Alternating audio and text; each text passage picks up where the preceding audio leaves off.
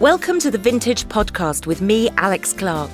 This month, with the commemoration of the First World War in mind, we'll be talking about conflicts past and present. I'll be joined by Brian Turner, a former infantryman who served in Iraq and then turned poet, and discussing his new memoir, My Life as a Foreign Country. We'll also explore how the First World War poets influenced him. And we'll be talking to Emily Mayhew about her book, Wounded, a homage to those who cared for and saved the lives of soldiers wounded on the Western Front. But to begin with, here's the first of two readings by Sebastian Faulks, taken from his seminal novel Birdsong, first published 21 years ago. The mine went up on the ridge, a great leaping core of compacted soil, the earth eviscerated. Flames rose to more than 100 feet. It was too big, Stephen thought. The scale appalled him. Shock waves from the explosion ran through the trench. Brennan was pitched forward off the fire step and broke his leg. We must go now, thought Stephen. No word came. Byrne looked questioningly at him. Stephen shook his head. Still 10 minutes. German fire began at once. The lip of the British trench leapt and spat soil where machine guns raked it. Stephen ducked, men shouting. Not yet! Stephen screaming, the air above the trench now solid. The second hand of his watch in slow motion. 29 passed. The whistle in his mouth, his foot on the ladder. He swallowed hard and blew. He clambered out and looked around him. It was for a moment completely quiet as the bombardment ended and the German guns also stopped. Skylarks wheeled and sang high in the cloudless sky. He felt alone, as though he had stumbled on this fresh world at the instant of its creation. Then the artillery began to lay down the first barrage, and the German machine guns resumed. To his left, Stephen saw men trying to emerge from the trench, but being smashed by bullets before they could stand. The gaps in the wire became jammed with bodies. Behind him the men were coming up. He saw Gray run along the top of the trench, shouting encouragement. He walked hesitatingly forward, his skin tensed for the feeling of metal tearing flesh. He turned his body sideways, tenderly, to protect his eyes. He was hunched like an old woman in the cocoon of tearing noise. Byrne was walking beside him at the slow pace required by their orders. Stephen glanced to his right. He could see a long, wavering line of khaki, primitive dolls progressing in tense, deliberate steps, going down with a silent flap of arms, replaced, falling, continuing, as though walking into a gale. He tried to catch Byrne's eye, but failed. The sound of machine guns was varied by the crack of snipers and the roar of the barrage ahead of them. He saw Hunt fall to his right. Studd bent to help him, and Stephen saw his head opening up bright red under machine gun bullets as his helmet fell away. His feet pressed onwards gingerly over the broken ground. After 20 or 30 yards there came a feeling that he was floating above his body, that it had taken on an automatic life of its own, over which he had no power. It was as though he had become detached, in a dream, from the metal air through which his flesh was walking. In this trance there was a kind of relief, something close to hilarity. 10 yards ahead and to the right was Colonel Barclay. He was carrying a sword. Stephen went down. Some force had blown him. He was in a dip in the ground with a bleeding man, shivering. The barrage was too far ahead. Now the German guns were placing a curtain of their own. Shrapnel was blasting its jagged cones through any airspace not filled by the machine guns. All that metal will not find room enough, Stephen thought. It must crash and strike sparks above them. The man with him was screaming inaudibly. Stephen wrapped his dressing round the man's leg, then looked at himself. There was no wound. He crawled to the rim of the shell hole. There were others ahead of him. He stood up and began to walk again. Perhaps with them he would be safer. He felt nothing as he crossed the pitted land on which humps of khaki lay every few yards. The load on his back was heavy. He looked behind and saw a second line walking into the barrage in no man's land. They were hurled up like waves breaking backwards into the sea. Bodies were starting to pile and clog the progress. There was a man beside him missing part of his face, but walking in the same dreamlike state, his rifle pressing forward. His nose dangled, and Stephen could see his teeth through the missing cheek. The noise was unlike anything he had heard before. It lay against his skin, shaking his bones. Remembering his order not to stop for those behind him, he pressed slowly on. And as the smoke lifted in front of him, he saw the German wire. It had not been cut. Men were running up and down it in turmoil, looking for a way through. They were caught in the coils where they brought down torrents of machine gun fire. Their bodies jerked up and down, twisting and jumping. Still they tried. 2 men were clipping vainly with their cutters among the corpses, their movement bringing the sharp, disdainful fire of a sniper. They lay still. 30 yards to his right, there was a gap. He ran towards it, knowing it would be the focus of machine gun fire from several directions. He breathed in as he reached it, clenching for his death. His body passed through clean air, and he began to laugh as he ran and ran, then rolled down into a trench, bumping his heavy pack on top of him. There was no one there. Alive, he thought. Dear God, I am alive. Brian Turner served in the US Army for 7 years, during which he was deployed to Bosnia and Iraq. An award-winning poet, his first collection, Here Bullet, picked up where Wilfred Owen and Keith Douglas left off, and his second, Phantom Noise, was shortlisted for the T.S. Eliot Prize. His new memoir, My Life as a Foreign Country, retraces his war experience and was described by The Times as a work of art. Thanks so much for joining us today, Brian. I just wanted to start, if I could, by asking you about what you felt when you turned the news on. I mean, the world is never a quiet place, but at the moment it seems as though conflict of such a serious nature is in so many different parts of it. And I think it's impossible for anyone to watch it without having all sorts of emotions and thoughts. But we are, most of us, non-combatants, and we'll stay that. And I wonder how it felt for someone in your position. And, when I turn on the news now, I see, for example, in Gaza, I know that the Israeli soldiers are kicking in people's doors and going into their homes. And for me, it's very tricky because from my own experience, I was in the military for 7 years, and our training, I was an infantryman, our training was directly derived from the Israeli military. So I learned how to go into a room with a fire team from the Israeli manual. And so, there are echoes in my own experience with what I see on the news that are disturbing. When I see Ukraine, I think of friends I have now, poets that I've met over the years, and I worry about their family members. My father, he speaks Russian, and so, I've had a deep affinity for the Russian language all my life. And, and I'm just talking for a very personal thing. But when we get to Iraq with the Islamic State and this idea of a caliphate, and it's disturbing, and I worry for people that I met over there in Iraq. I hear back home, because the question is similar, is put before veterans there as well, and many of them seem deeply disturbed and troubled by the fact that they'd put so much work into whatever it is they thought that they were a part of, and they feel it's being unraveled at this point.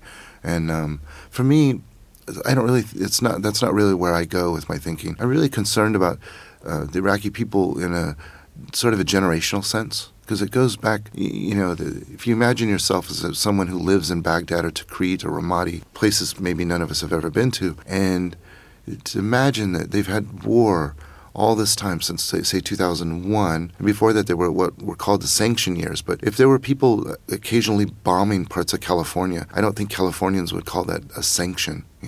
It's a very sterile word.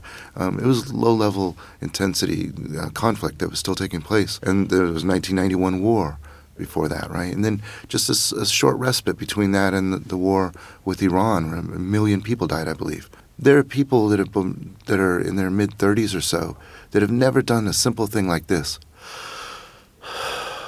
And just take a breath. They've never taken a breath in a time that wasn't of war.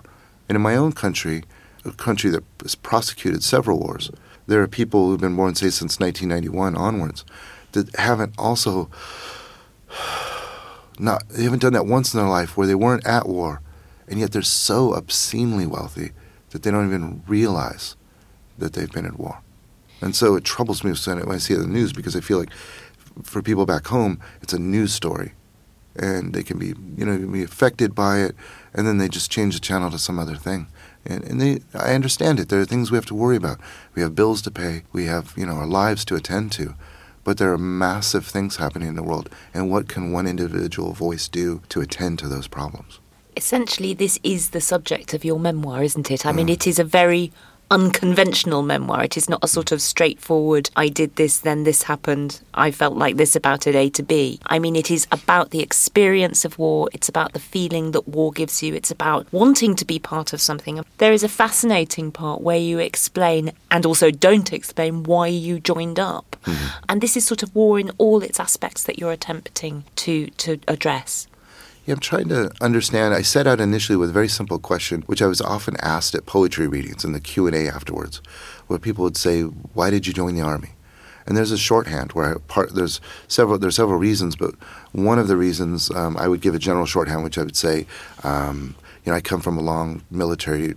In my family, there's a long military tradition, or something along those lines, and that answer doesn't really. What does that mean? So this book was initially an attempt to try to answer that in a deeper way, looking at, when I look generationally in my own family, at the influences that layer into my own, the inheritance that I get from service in uniform, and whatever the good and bad may be from that, or the difficult and the amazing or surprising that may come from that. And then what I found is I never really was able to answer that question in the book, and other questions that I think are perhaps more profound began to appear. Like, why is it that nations go to war? And what is trauma? How is trauma handed off in a family from one generation to another? And what are the after effects of trauma? How does that cycle through and repeat itself, maybe unwittingly? In your book, the theatres that you're sort of explaining that in are Iraq and then Bosnia primarily, aren't they? Yeah. And those are the places that you have had most sort of direct first-hand experience. And what did you manage to come to any conclusions? Or was it just a question of just finding more questions to pose? Well, I often paraphrase a writer, I believe it was William Matthews, to say that the job of the writer isn't to pose a solution to the questions, but the job of the writer is to ask the questions more clearly. I'm not trying to be coy with that, because I think it's useful to ask questions very clearly. I also believe in the contract between the writer and the reader. It's a great honor to be a part of that contract. And what I mean is that the books and the stories that we share are completed in the reader. So it isn't I'm not the type of writer that's going to write something that is, I'm writing about A, here's A, did you get A? To make sure that I'm very clear. I don't want to be sort of a fascist writer. And I don't mean that to denigrate other writers. It's just the way I approach the page is that I want to explore and find things that trouble me and are difficult for me, and find perhaps complicity in my own life in the things that I've been a part of and that are large-scale events like war. And then if I share that with another, perhaps they might find their own troubled waters within themselves, and perhaps they might find their own complicity, and maybe they'll do something about it. One of the places that you do this, as well as your memoir, of course, is in poetry, isn't it? You've written 2 poetry collections. So were you a poetry writer before you were an infantryman, or was it something that only came afterwards? In fact, I wrote 7 manuscripts before the first published book. So my first published book is really my 8th book. And then I wrote another manuscript, a collection of love poems that I just don't think are good enough. And so I didn't publish those. That's my 7th, 8th, 9th book, unpublished. And then my second published book is my 10th book, Phantom Noise. So there's a lot of poetry there. Yes, absolutely. What can you do in poetry that you can't do in other forms of writing, that you can't do if you tried to just write more straightforward prose? This is a fascinating question for me because it gets to the heart of war writing as well. And when we look at war literature, before going to combat, I had read numerous novels on war, seen many films over the course of my life. And then when I went to combat, I did not find what I find in those narratives. Because usually it's a straight through line, and you'll see there's a group of guys, soldiers or whatever they might be, and they have to go and they have to blow up a bridge. Or they have to go and hold the bridge to a certain point to keep the enemy, whoever the enemy is, at bay. This is a common narrative. Basically, there's a hero figure, a protagonist that we follow through into difficult space beyond the limits of normal civilization, what we might consider civilization, out into the wild with another group of people around them. And this main character that we follow will sustain losses through his or her comrades as they go through this journey. Absorbing the losses. And we as readers or viewers hovering over the scene somewhat there's a transference of this absorption of loss. So we feel for the main character as they gain in knowledge about life and death. And they go into this difficult place. They go through a test of fire, and then they come back home, if they make it out, and they don't talk about it. And that's a very common hero's narrative. You see it through the centuries. And then when I went to combat, that is not what I found. And poetry lent itself, I think, very well to this experience that I felt, or that I took part in. And that is, I guess what I'm trying to say is, there was sort of a year of boredom, to be honest. And hopefully that's not in any of the books. Well, it is a little bit in the memoir, in the sense that you do give a sense of that kind of terrible pressure of hanging around, waiting for stuff to happen, stuff that is probably not going to be very good. Yeah, which creates all kinds of pressures. And in the poetry collections, it doesn't really appear. And then that may be a fault in the collections. But what happens is that when I was there, I was writing my first poetry collection, Here Bullet, in my notebooks. And basically I would just respond to a moment. Something had happened maybe 2 days ago or 2 weeks ago, and so I'd write about it.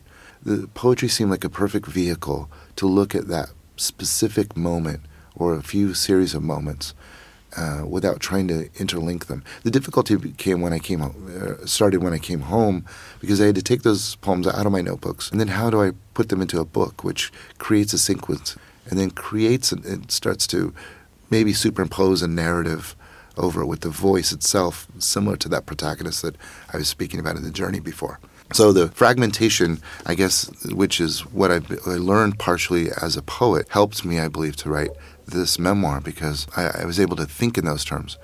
Although if I step away from it, I believe that if I hadn't written poetry, I still would have had to write this memoir the way it's written, because it mirrors in ways not only the experience, but maybe in a deeper sense the experience of trauma and combat, which in memory, because it comes, all of those work in fragments and flashes and pieces, and it's hard to recover afterwards, to try to make sense. And that's what I've tried to do with this book, is to take those pieces in a kind of pointillistic way to create a mosaic that maybe I can step back from and make sense of the experience. And do you feel, just to follow on from that the idea of making art of whatever kind as a sort of catharsis, I mean, do you feel that's just a sort of a myth, as it were? Do you think that's something that's possible? Or do you think it's something that people who would like it to be possible kind of make up? I think there are a lot of people that would like it to be so. Perhaps it is that way for others. I have experienced writing, one of the manuscripts I wrote years ago felt very cathartic as I was writing poetry. But everything else, this book, the books that I've written before that were published, they weren't cathartic. When I wrote the poems in Iraq in my notebook, they didn't feel cathartic, because the pressure that forced me to pick up the pen and put words onto paper was still there. Death was hovering, very present in the moment, and it was waiting for me to finish the poem, and it would still be there. It was there as I wrote the poem, and it'd be there tomorrow and tomorrow and tomorrow. This book is not cathartic in the writing, but at the same time, there are two parts to this. One is, when I was in uniform writing the poems, I can see now, looking back, that it was a space that was beyond the role of Sergeant Turner. So my life there was very much, when I was in uniform, I was very much Sergeant Turner, which is just a role, but it's too small of a space for a human being to really live in and inhabit. So the notebooks were a space for my imagination to wander and be a part of my fuller self. So I think over time that was a very, maybe not cathartic, but it was healthy. And maybe in a similar way, if you ask me this question 10 years from now, I'll be able to look back at this book and see that it helped me to process my life and to find a way to integrate my war experiences, because there isn't a way of getting them off my chest. And I think it would be an injustice to the people who died on all sides of the war, people who were maimed and injured and traumatized, for me to sort of be able to compartmentalize an experience, get it off my chest and put it on a shelf, and I'm okay the rest of my life. I would wish that for other veterans, for example, but I don't think that's available for me. That's not a life I would choose, but I have to find a way to integrate it with my life as I move forward, so that hopefully I can have a healthy life in the years to come. Well, we hope you do come back and talk to us in 10 years, or actually before that. Sure. Many thanks for coming and speaking to us today, Brian. My pleasure. Thank you. Emily Mayhew is a historian looking into the medical treatment of severe casualty in 20th and 21st century warfare. In her new book, Wounded, The Long Journey Home from the Great War, she tells the story of the kind of journey the injured soldiers would take from the battlefield to recovery in Britain. Thank you very much for joining us, Emily. Just explain to me how this book came into being, how you started to think about working on it. It started off as quite a boring academic book because I work in a university. And as I was researching it, I realised that I was coming across stories that deserved the broadest possible audience. And so I made a leap of faith and took a deep breath and decided to try and write in a more popular way. Now, popular is perhaps the wrong word, but in a way where I paid attention to the writing. In particular, the stories of the stretcher bearers. There were unconventional people in the story that don't really appear much in the standard historical accounts. People like stretcher bearers, like orderlies, people who don't... the most common question I'm asked is, what are the greatest medical innovations in the First World War? And everybody wants to say a piece of equipment or a drug. But in fact, it's a group of people, the stretcher bearers, who make sure that people don't die where they fall. And they were people who were right in the battlefield. They were right in the battlefield, and within 3 months it was realised they needed more training. And so they were taken back to England, or more of them were recruited, and they were given what we would now call combat medical technician training. Not doctors, but with a very specific medical skill set. And simply no one had picked up on it. Part of the problem was they weren't great diary writers. They weren't doctors. They hadn't been to university. They didn't grow up in an environment where you kept a diary or kept notes so you could write a book after the war. A few of them did. And a few of them, thank the Lord, were interviewed by the Imperial War Museum in the 1970s. And so I did have some very immediate, pretty much untouched sources for this amazing group of people, the stretcher bearers. And were they members of the armed forces, or were they civilians who'd signed up? Were they volunteers? Initially, they were members of the armed forces, and they were usually people who were quite big or were in the band, so they were used to carrying heavy things around. So initially, the criteria to be a stretcher bearer was that you had time on your hands while you were at the front and you were strong. But it was very quickly realised that they needed to have some medical skills as well. So if you came across a man who was very badly wounded, you needed to be able to stop him bleeding. And stopping bleeding is a really complex medical skill. And so those that were there were taken back for training. And then people were specifically recruited to join the stretcher bearer corps. And in fact, people did it when their parents said, well, don't join the army. Once there was conscription, their parents said, well, if you join the army, there's not much of a career in it. But if you join the stretcher bearers, you might get some skills you can use after the war. And a number of them go into stretcher bearing, even though it's dangerous and very difficult, because they think they'll get skills they can use after the war. What immediately comes to mind when we think of the First World War and of the casualties in it is, of course, the scale of them. It's those numbers that come to us of men killed and wounded on the first day of the Somme, for example. And it's very difficult to imagine how the stretcher bearers, the doctors, the nurses could possibly have dealt with casualties in those numbers. How did they even begin? I wish I had an answer for you, because I don't know. I think what people learned to do was kind of wear a set of blinkers so that you only saw what was in your sector, your trench, your hospital ward, your field hospital. I think it's the only way, and I do see that. People write, they say, I have no idea what's going on in any part of the line, and I can't really remember what's happening at home. And I think that's what they do. They just set some limits by which they can function. I read a diary of a nurse who told of her casualty clearing station, her field hospital, which was inundated with Somme casualties. And most of them couldn't be dealt with on the first night that they were received, so they were left outside the hospital on stretchers.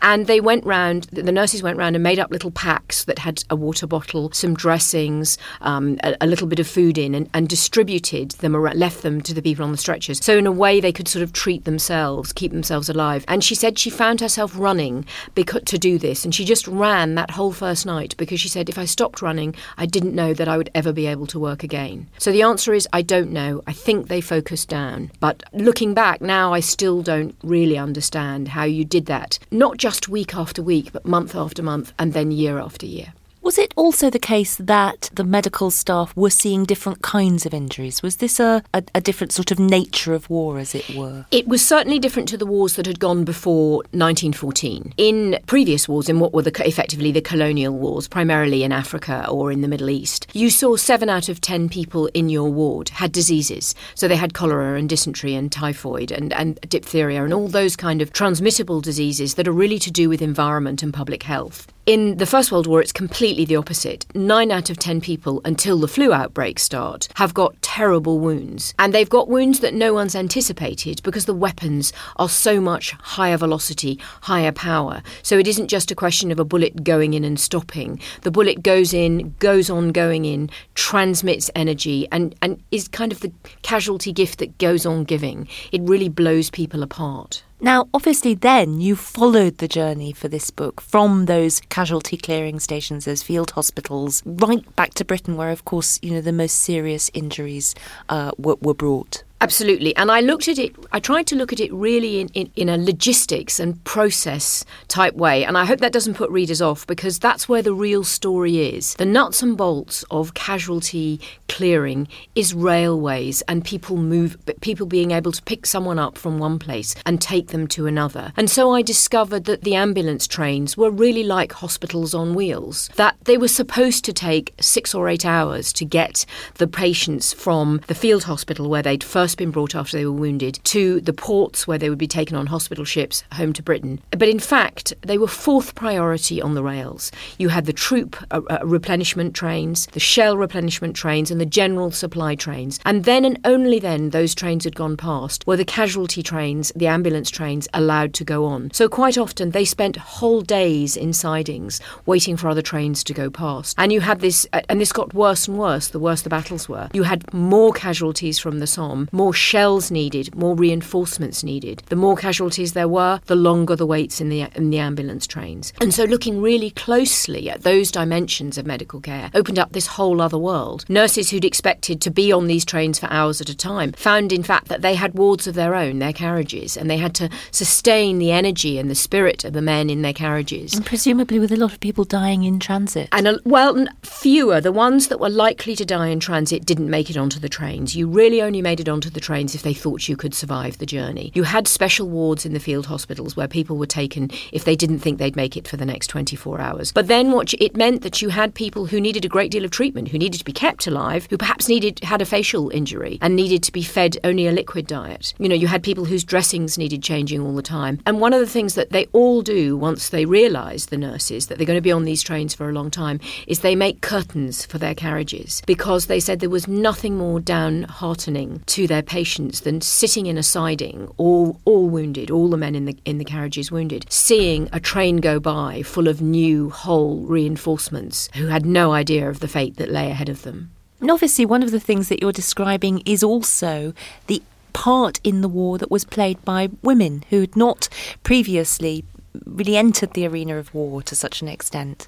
Absolutely. This is the closest that so many women ever get to the front line. There are people who go to the front line in other wars before anyone writes in, but this is thousands and thousands of women who make the decision to go to the front line, and it's not a coincidence. At the beginning of the war, the Pankhursts suspend the campaign for suffragism, and they say we will prove our fitness for citizenship in other ways. And this may mean working in a factory, it may mean taking over the job of a bus driver, but primarily it means actually actively contributing to the war itself. And the main way to do this was to be nurses. Nurses or ambulance drivers, orderlies, all those kind of jobs that they could take. And the nurses arrive in their thousands to conditions that they're not expecting, that in fact no one is expecting. So they very much have to pull together as a team. And it's something I'm always paying attention to when I'm looking at television films and television programmes, because quite often those kinds of representations of nurses are very class-based. You have the posh nurse, you have the professional nurse, you have the chirpy cockney nurse who doesn't really know what she's doing. In fact, it's more difficult than that, and I think much more interesting. All these people are thrown together in a situation where they're improvising, where the doctors they're working for are improvising, and they manage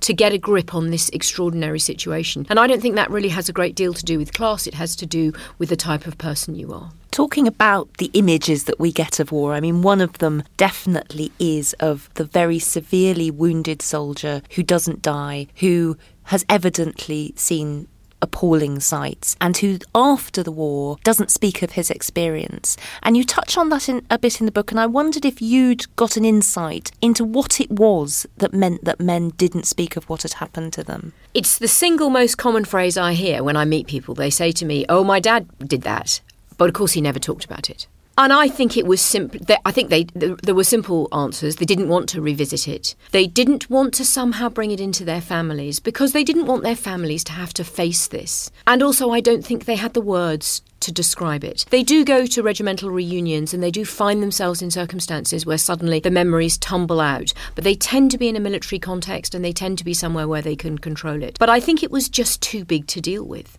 One of the reasons that I wrote Wounded was, and I focused on these people who hadn't really been focused on before, was that I wanted people to go to their attics and say, well, hang on a minute, my grandfather or my great-uncle was a stretcher bearer. I didn't used to think that that was a particularly interesting job, but I've read Wounded now, and I now know the kind of dedication and courage that was required.